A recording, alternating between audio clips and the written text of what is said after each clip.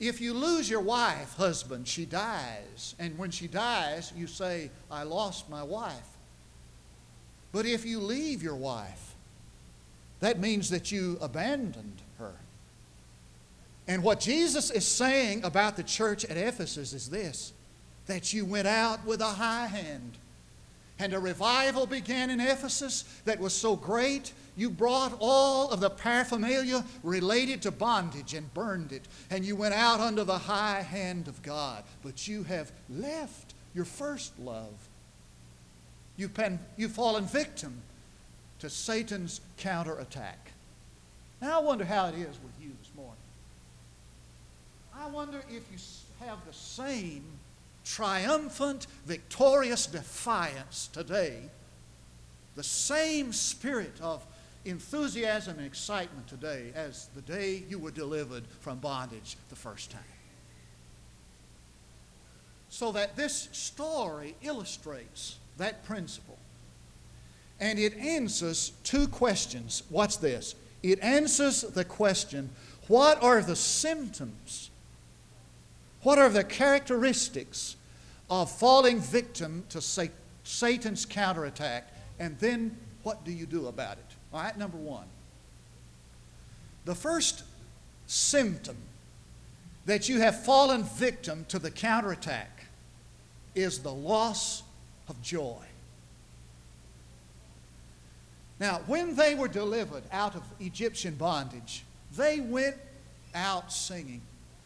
And they were rejoicing, and there was great joy.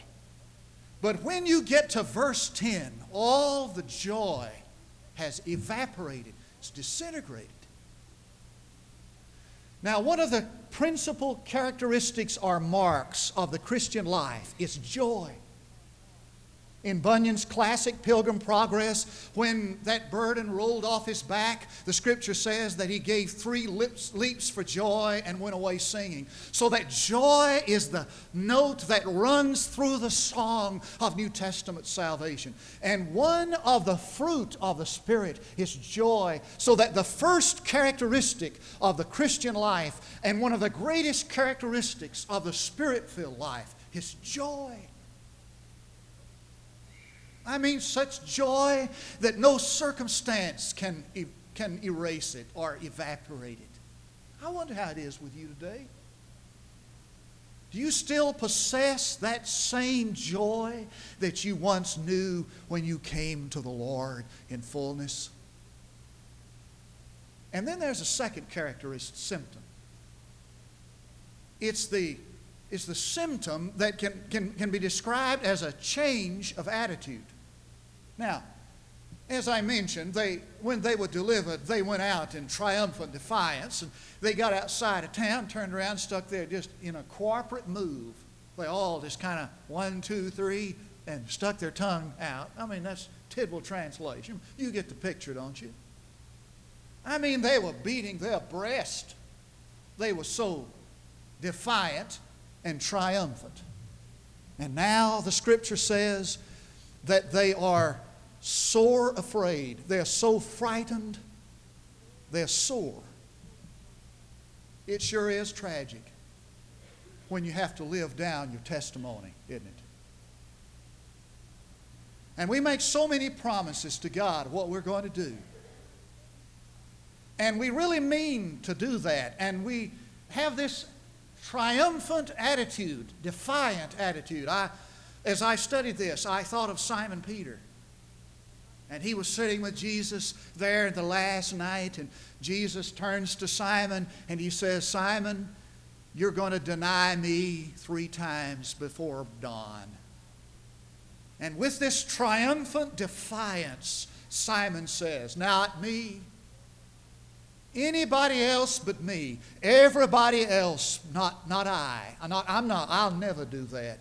And it wasn't but just a while. And I have a feeling that when he heard that rooster crow and saw and heard the announcement of the dawn, and when he turned to see the Lord, he remembered that he had been so defiant.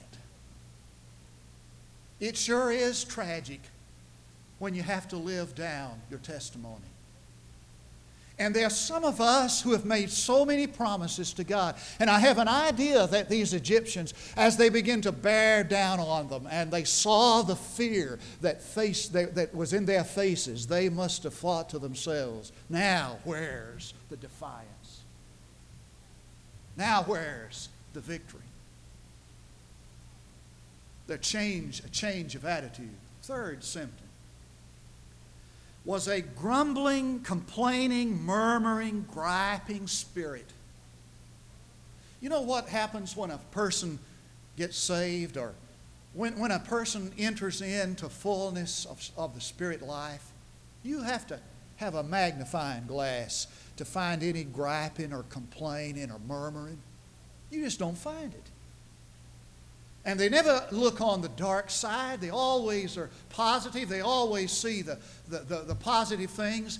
You know how to tell when the Egyptians are bearing down on you. You know how to tell when you have the same characteristics of the old bondage. You get that mood that makes you want to gripe and complain about everything and everybody. I can always tell when a person is slipping away from his commitment to God.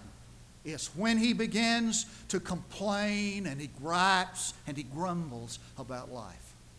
You just don't find that in a Spirit-filled believer. And then there's a misdirected blame. And so they begin to blame Moses and Aaron. And they said, you guys brought us out here to die.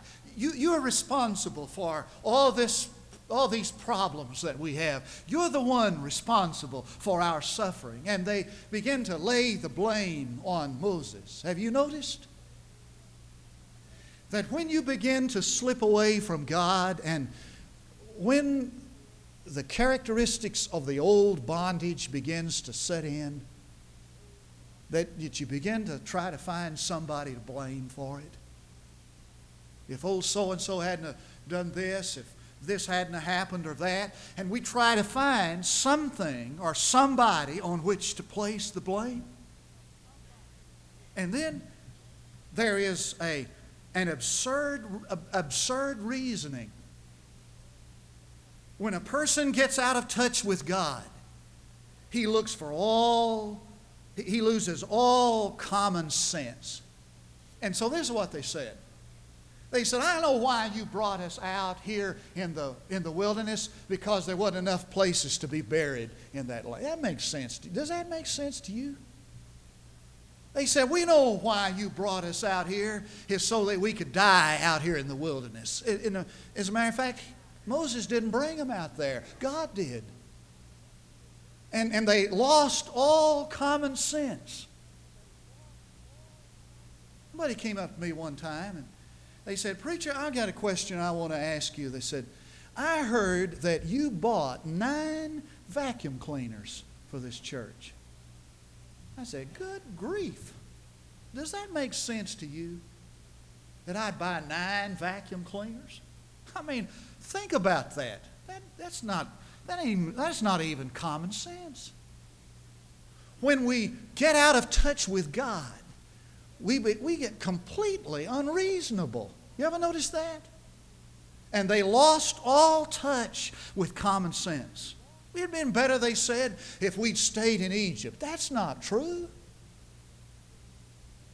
And I remember old Elijah, and he's up on Mount Carmel, and he's, filled with God. And he's mocking the gods of Baal, and finally, it's time for him to call on his God. And he calls down fire. And there's a revival that happens on Mount Carmel. And old Jezebel is just incensed. And she sends a telegram to Elijah, and she says, I'll tell you what, before nighttime, I'm going to kill you. And this guy turns and runs. And you check it out. He runs almost 100 miles. The distance he ran from Mount Carmel down to Beersheba is between 90 and 100 miles. And the amazing thing is that he ran ahead of the chariots. That guy ran faster than the horses. He was scared. The world's record marathon was put this in the Guinness Book of Records. He ran 100 miles faster than the horses. He was so frightened. And if you check it out, where he ran was to a country where Jezebel's brother was king. Does that make sense to you? Here's a guy who, when he hears Jezebel's threat, he runs in the wrong direction. Listen to me carefully. When you get out of touch with God, you always run in the wrong direction. And he got out there in the wilderness, and he got under what the Bible calls the juniper tree. It's really not a tree, it's a bush. He had to crawl on his stomach to get under it. And under that juniper bush, he prayed that God would kill him. He didn't have to do that. All he had to do was stay back over there at Carmel, and Jezebel would have accomplished that. I mean, he saved himself a 90-mile run. All he'd had to do was just stay in Carmel. And God, you understand what I'm saying? That when you get out of touch with God, you lose all common sense. Hear me now. And that which is bad seems good. And that which is good seems bad.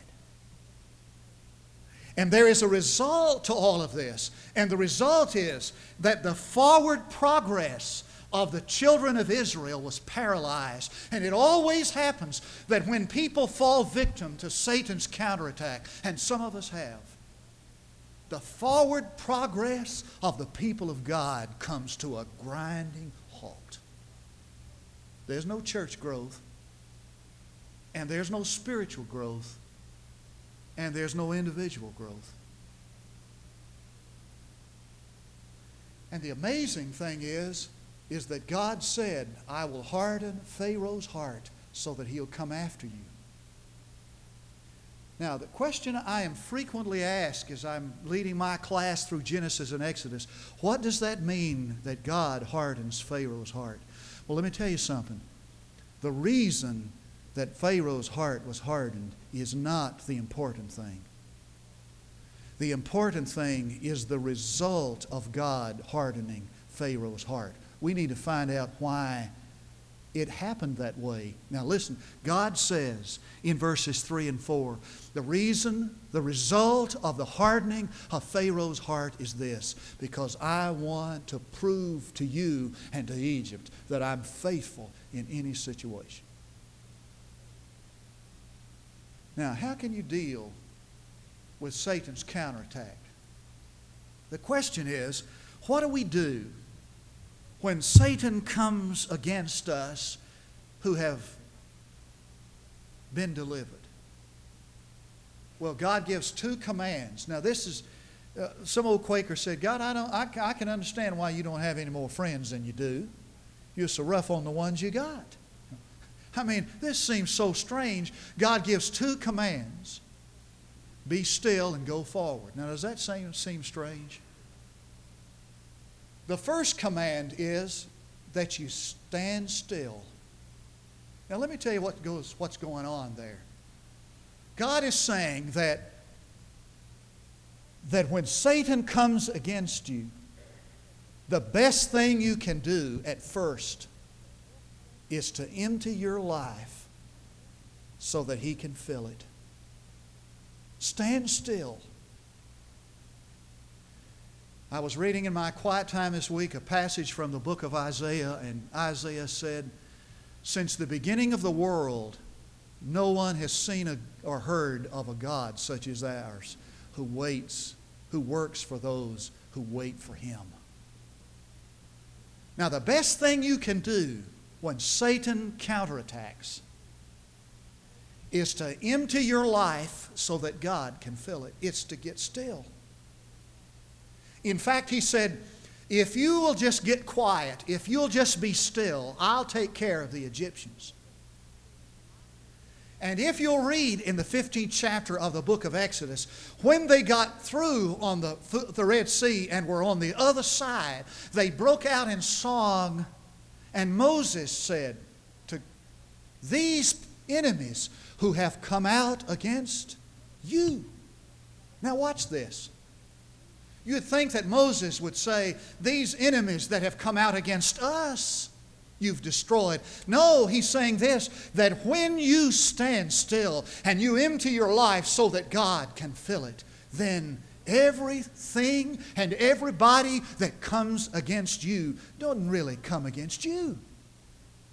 It comes against God. And what he's saying is this, that you first come to the place where you can say to God, okay, God, have thine own way. I am the potter, thou art the clay. Mold me and make me after thy will, while I am waiting, yielded and still. Now, the first time I was introduced to what we call the deeper life, I thought that what that meant was that you became totally passive. And that when you became totally passive, God moved in and God took over. And frankly, I never could find that place. I've come to understand that the most difficult thing in all of life is to let go and let God take over.